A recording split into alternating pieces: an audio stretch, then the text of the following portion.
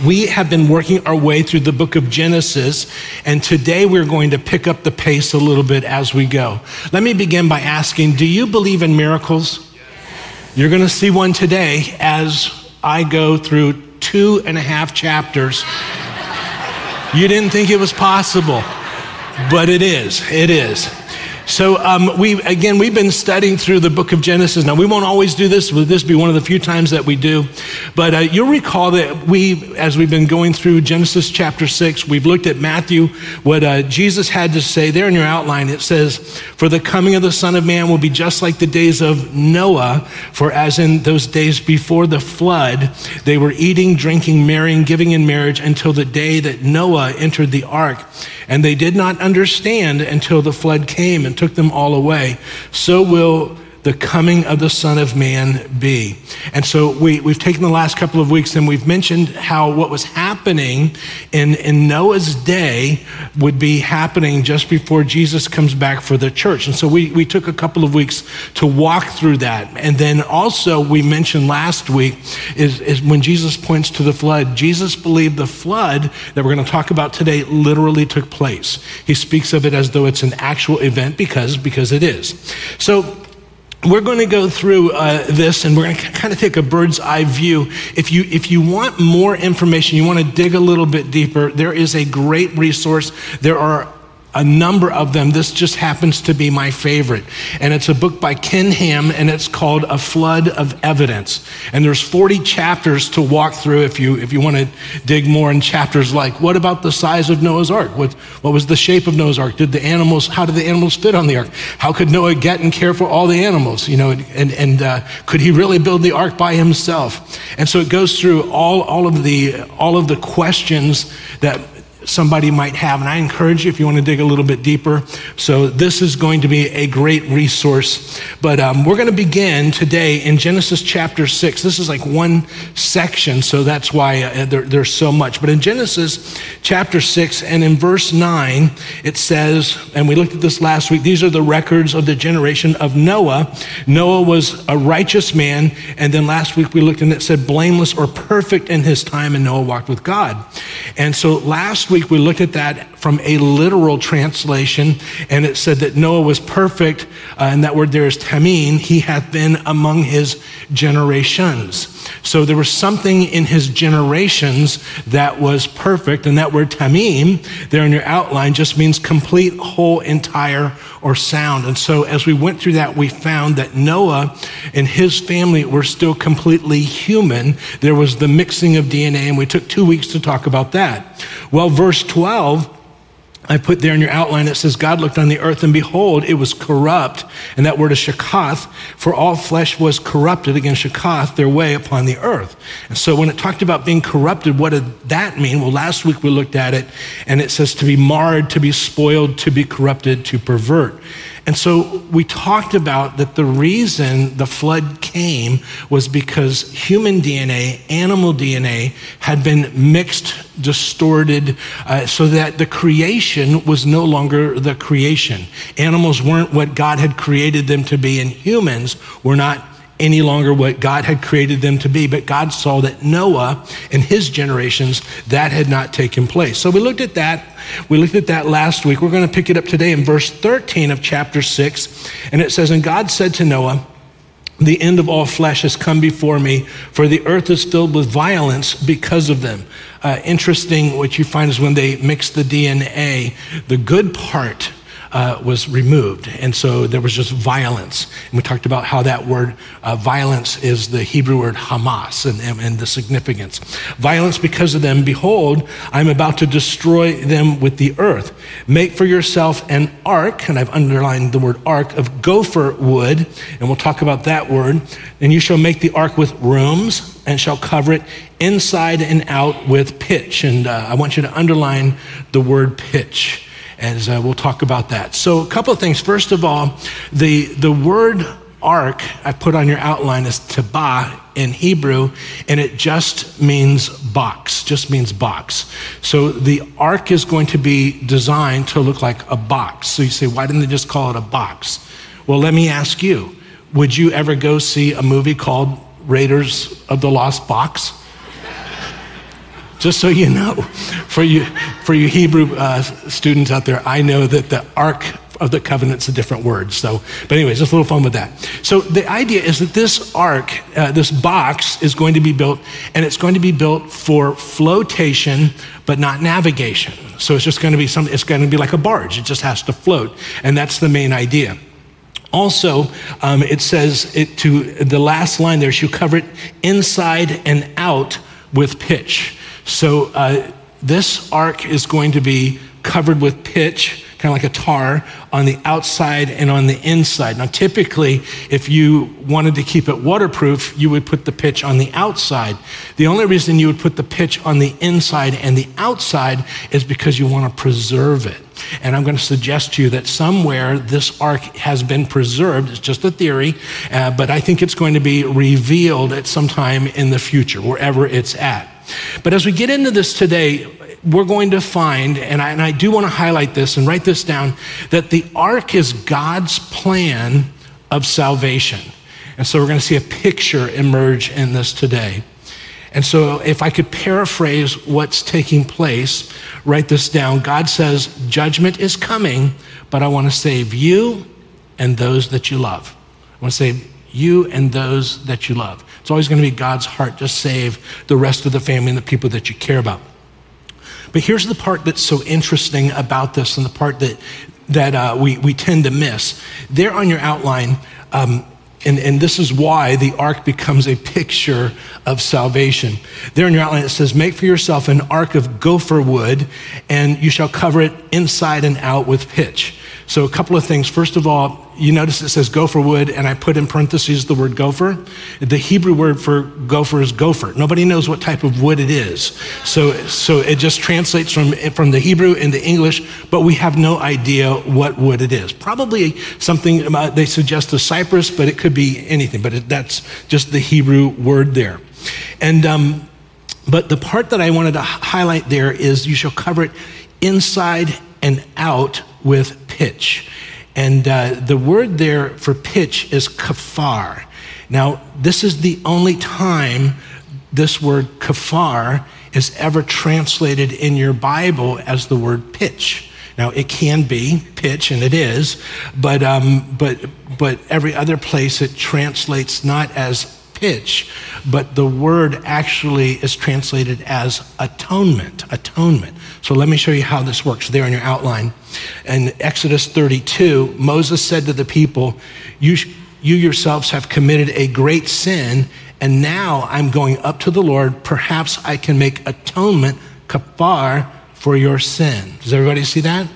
So this word kafar in every other place in the Bible is always translated as atonement. Now, we don't say kafar today, we say kippur today. So when you hear Yom Kippur, it's the day of atonement, a day of atonement.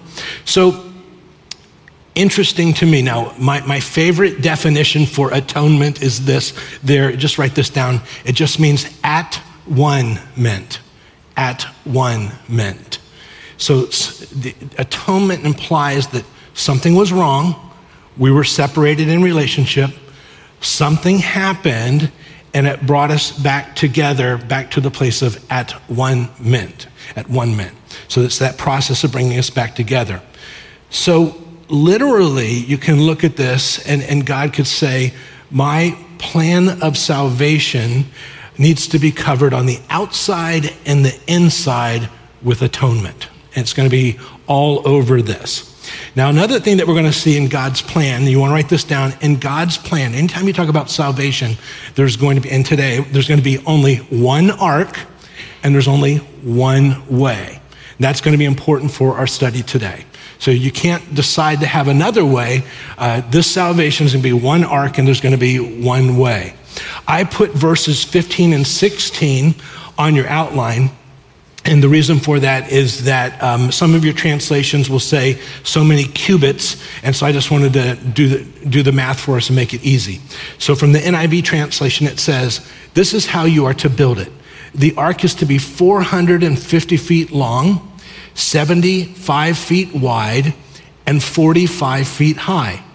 Make a roof for it, and finish the ark to within 18 inches to the top. Put a door on the side of the ark and make lower, middle, and upper deck. So there's going to be different floors in this ark. So it's going to be 450 feet long. There is a possibility that the ark could be 500 feet long, but minimally it's 450 feet, 75 feet wide, and at least 45 feet tall. Now here's what that would mean by those dimensions. It would mean that there's 1.4 million cubic feet inside of the ark. So this thing is massive. So what could you put in there? This would be the equivalent to being able to put somewhere between 500 and 550 box cars in it. So when you ever see a train and it has the box cars on it, 500 to 550 would fit inside of this ark. It's massive. When you look at the average size of an animal, the average size of an animal is a sheep. Some are larger, some are smaller, but that's the average size. Typically, when you ship sheep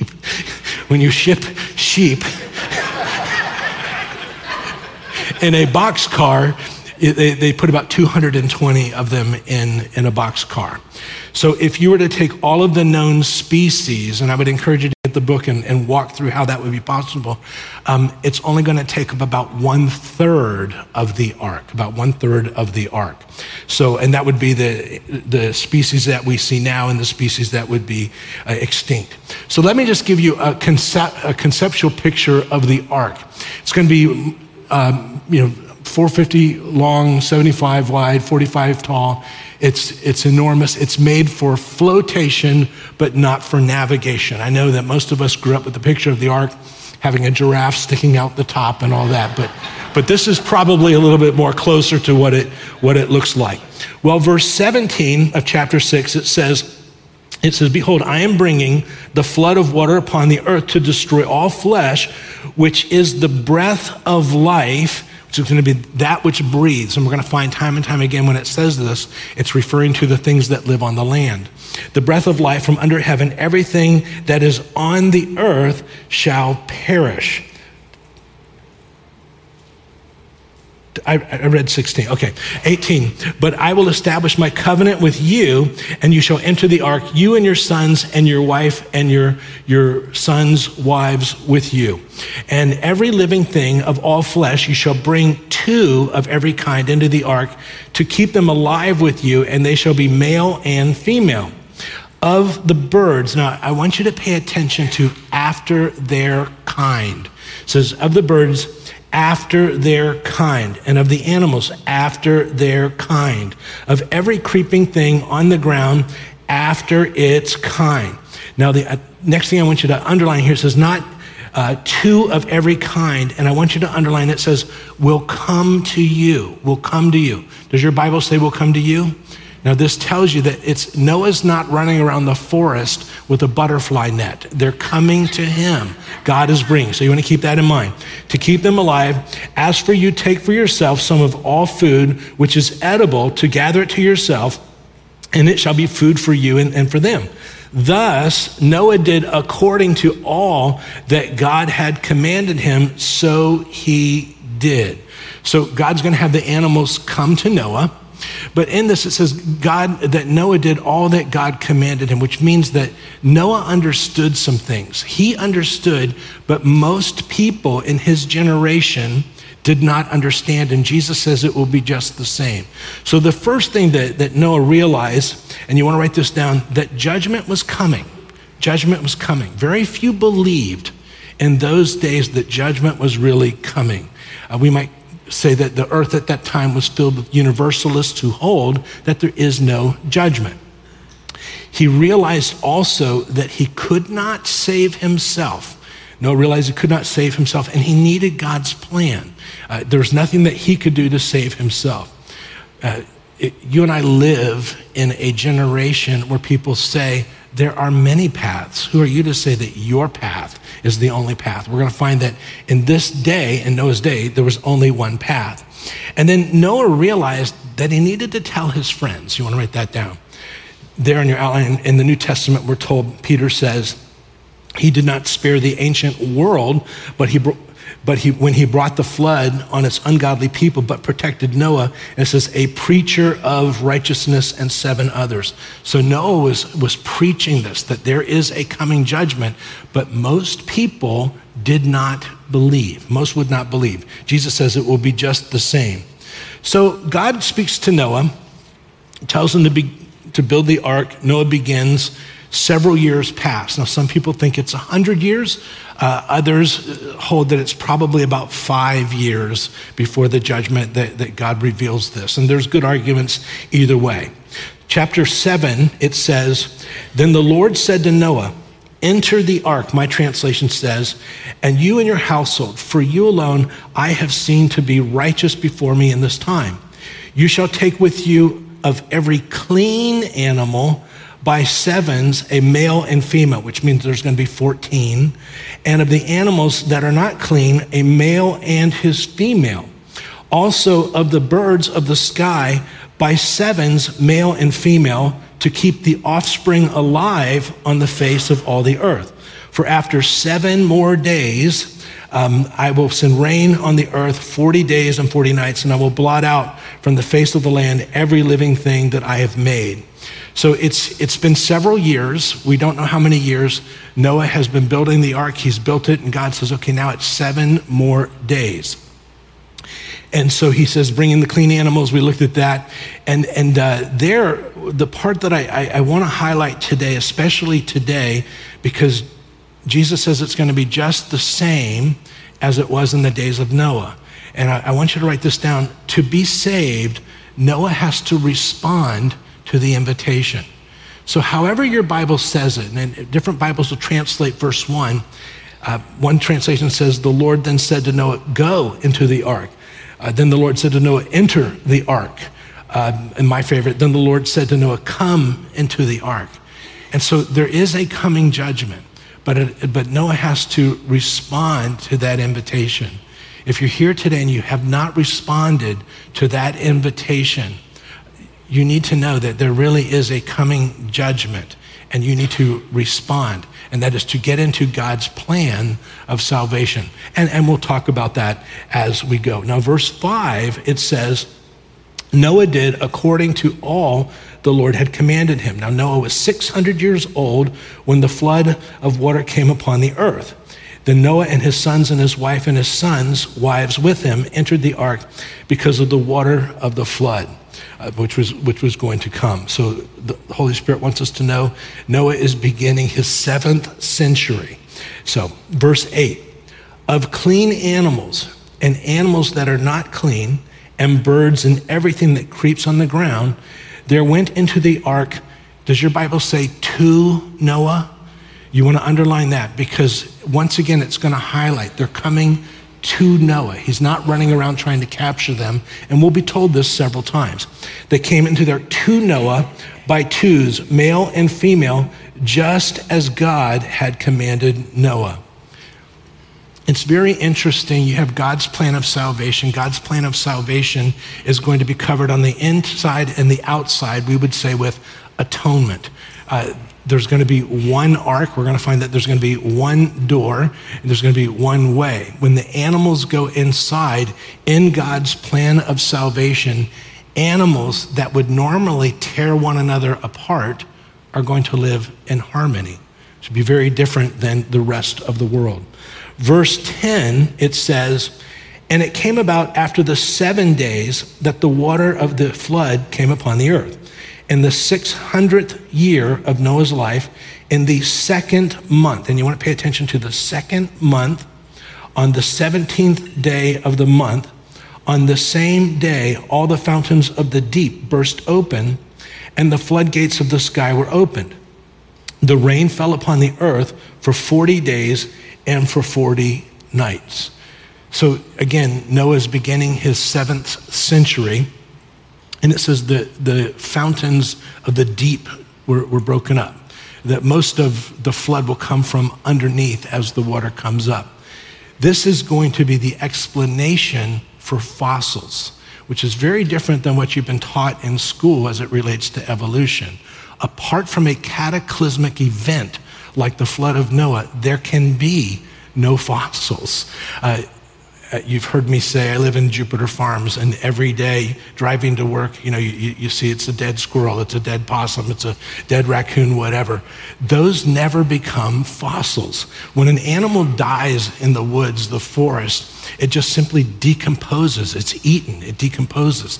The only way you can have a fossil is there has to be water and mud and sediment coming up and very instantly covering the animal, packing it deep enough so that bacteria can't get down and dissolve it. So when it's packed over time, then it becomes a fossil. But when an animal dies out in the forest, it just simply decomposes, is eaten. Does that make sense? So you can't have, it's like if a woolly mammoth dies, however long ago you believe, and it's laying there, it's not like over thousands of years, it becomes covered in dirt and becomes a fossil. No, in just a matter of days or weeks, it's completely decomposed. The only way you can have fossils is if you have a cataclysmic event like the flood of Noah. So keep that in mind. Find that interesting? Good. So then you have the rain coming down from the sky, and then verses 13 through 15, it says, on the very same day, Noah and Shem and Ham and Japheth, the sons of Noah, and Noah's wife, and the three wives of his sons with them entered the ark. And they and every beast, and I want you to pay attention here again, verse 14, after its kind, and all the cattle after its kind, and every creeping thing that creeps on the earth after its kind, and every bird after its kind, all sorts of birds. And so they went into the ark to Noah, once again, going to Noah, by twos, all flesh, which was the breath of life. Verse 14, I want to highlight something that's going to be important for us in chapter 8. And it says, in every beast after its kind. Now, once again, let me say, the emphasis is going to be after its kind because they had messed with the after its kind. So part of the flood is to remove everything that had been messed with as far as after its kind and only have the after its kind as God had created it get onto the ark. But it says, then every beast after its kind, and that word there is mean.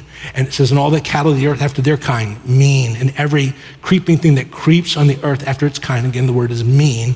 And every bird after its kind, that word will be mean. That'll be important.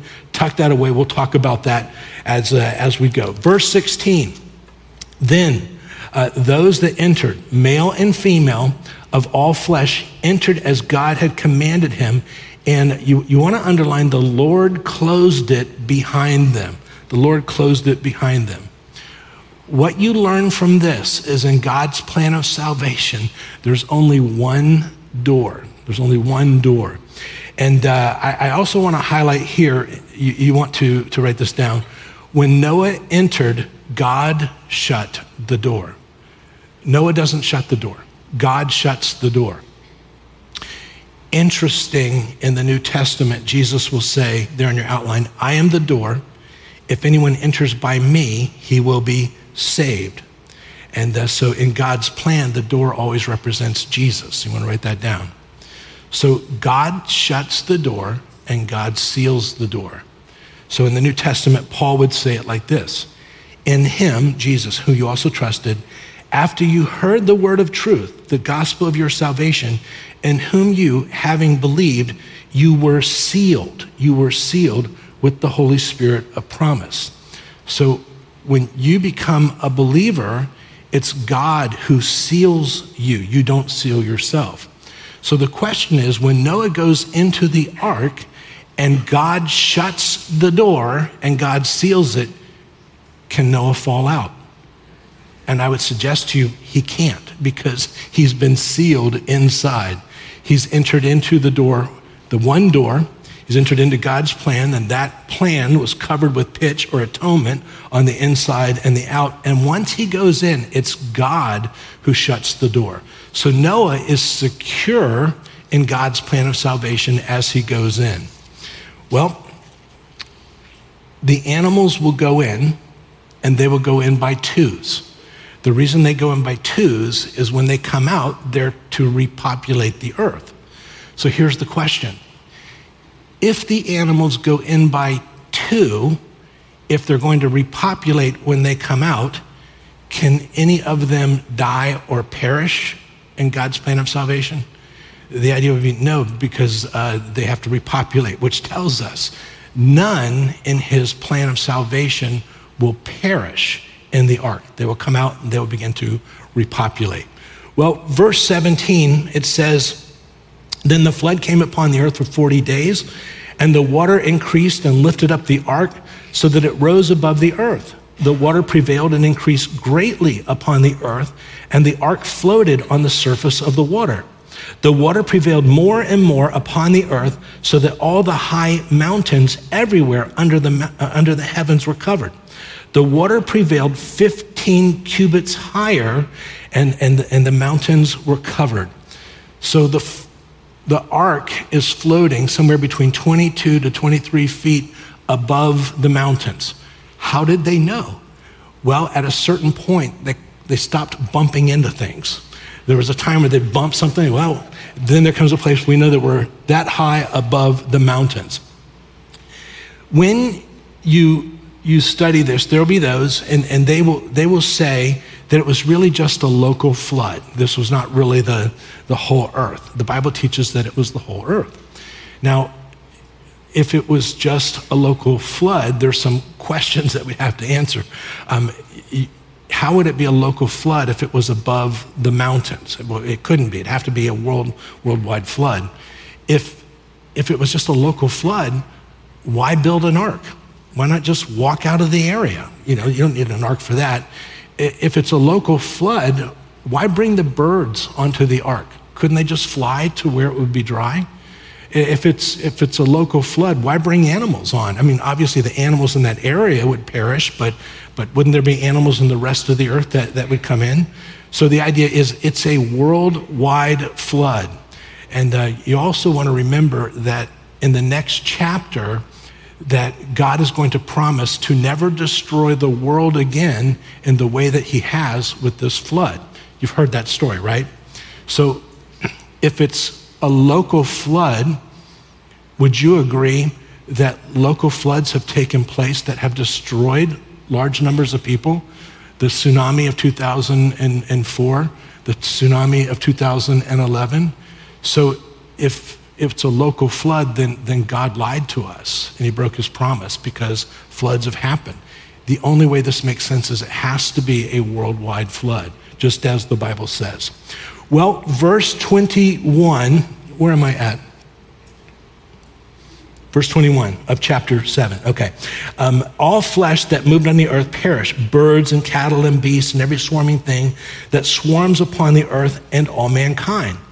Of all that was on dry land, all in whose nostrils was the breath of life, or the breath of the spirit of life died. Remember, this is all land animals. Thus he blotted out every living thing that was upon the face of the land, from man to animals to creeping things to birds of the sky. They were blotted out from the earth, and only Noah was left together with those who were with him in the ark. And the water prevailed upon the earth 150 days. So it's been about 5 months so far.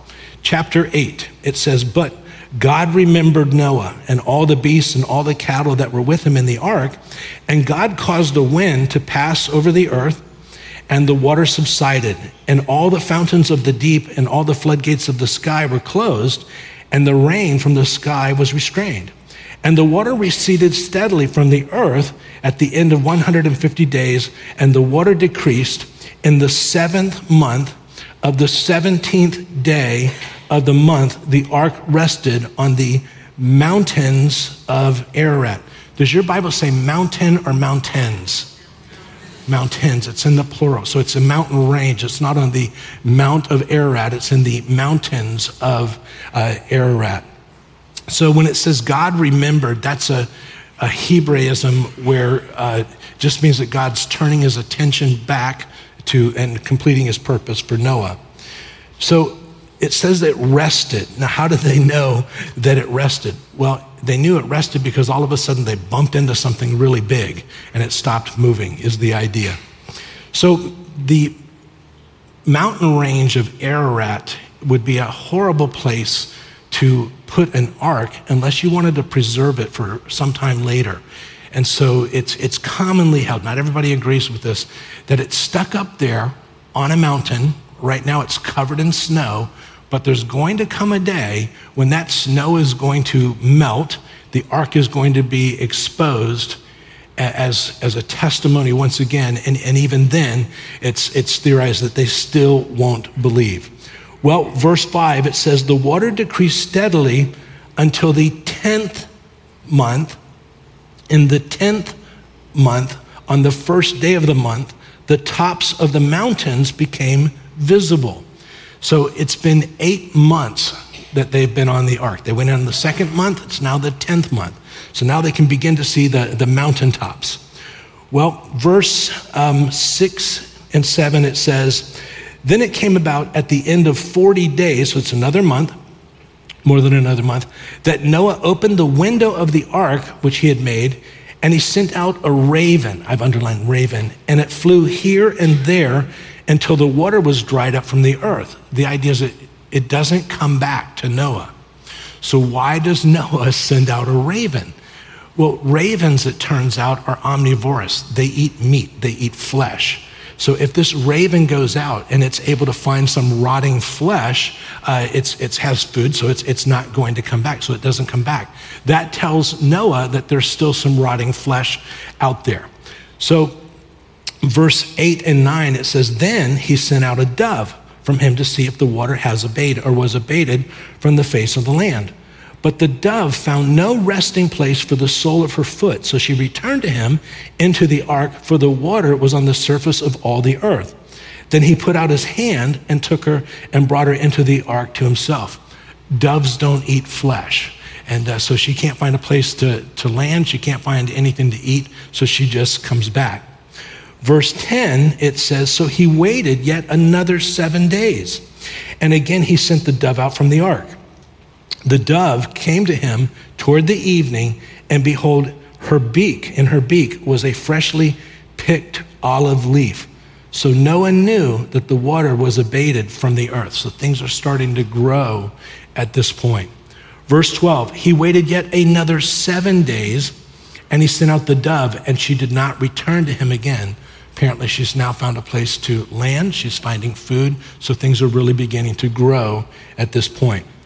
Verse 13, then it came about on the 601st year, in the first month that the water was dried up from the earth. Then Noah removed the covering of the ark and looked, and behold, the surface of the ground was dried up. So you can see.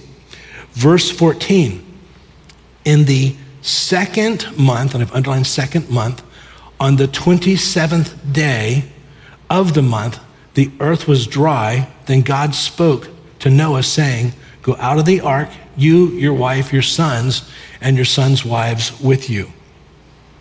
You want to write down somewhere that at this point, Noah goes in on the second month. We saw that in chapter 7. He was in the ark for 7 days before the flood comes. Now it's the second month. It's the next year. They have a 360-day year. And I'll let you do the math, but they've been in the ark for 377 days. So just over a year. Verse 17 through 19, it says, God says, bring out with you every living thing of all flesh that is with you, birds and animals and every creeping thing that creeps on the earth, that they may breed abundantly on the earth and be fruitful and multiply on the earth. So Noah went out, and his sons and his wife and his son's wife with him, and every beast, every creeping thing, every bird, everything that moves on the earth went out by their, my translation says, families from the ark. Does your Bible say something like families? So here's the part that I wanted to highlight. There on your outline, every beast, every creeping thing, every bird, everything that moves on the earth went out by their families, and that word families is mishpachah from the ark, which is very different than the word that we looked at in the last chapter, which says after their kind. That word was mean. That word was mean. So they go in as couples. They're coming out now as families. What this means is apparently they got very bored very quick on the ark, and started making little animals. Now, if you do the math on this, and you can do this on your own, I'll just, I always say never mind. But when you do the math on this, if one pair of dogs goes into the ark, the gestation period for a dog is somewhere between 56 and 66 days when they get pregnant. So if they go in and the mama dog gets pregnant and they have a litter, by the time they get out, they have that litter. Before they get out, if they have 8 puppies, that'll be 4 couples, and then you've got the original couple. And the idea is when you do the math, you can literally have 50 to 60 dogs coming off the ark in a year. And half of those could be pregnant as they're coming off the ark. So the idea is they go in by 2, but a bunch come out, and then they begin to multiply beyond that. Well, verse 20, it says, "Then Noah built an altar to the Lord and took of every clean animal and of every clean bird and offered burnt offerings on the altar." So the first thing he wants to do is thank the Lord for taking care of them in this time. The Lord smelled the soothing aroma, and the Lord said to himself, "I will never again curse the ground on account of man, for the intent of man's heart is evil from his youth, and I will never again destroy every living thing as I have done." So it's never going to be a worldwide flood. "While the earth remains, seed time and harvest, cold and heat, summer and winter, day and night shall not cease." Verse 22, it says, while the earth remains. There comes a point where God is done with the earth. It won't be destroyed next time by water. It'll be destroyed by fire. That's a story for another day. Did you find that at least interesting today? So here's what I want to say, and as passionately as I can. There is a coming judgment. It is going to be just like it was in the days of Noah. Most people do not believe that there is a coming judgment. But in that judgment, there was one ark, there was one door, there was one way. Jesus says, "I am the door." He is the way. He would say he is the way, the truth, and the life, and no one comes to the Father but through him. It's not narrow-minded, it's just true. It's just true. If you're here today, the invitation is to get onto the ark. And the way that you do that is you say, "Jesus, I want your salvation. I want to step into your plan of salvation, which is covered on the outside and the inside with atonement, or at-one-ment." You receive his free gift. You invite him in. He says, "I'm standing at the door and knocking, and if anyone will open up, I will come in." And when he does, he never leaves. And so as we pray today, you have the opportunity to invite him in. And don't be like those who in Noah's time didn't really believe it was going to happen. We see it happening all around us right now. It's happening. So let's pray. Jesus, we come before you right now and we say, "Jesus, I want you, your plan. I recognize there is a coming judgment, but I want to be in you, in your plan of salvation, which is covered with atonement at one ment. And so I receive you into me. I'm stepping into you.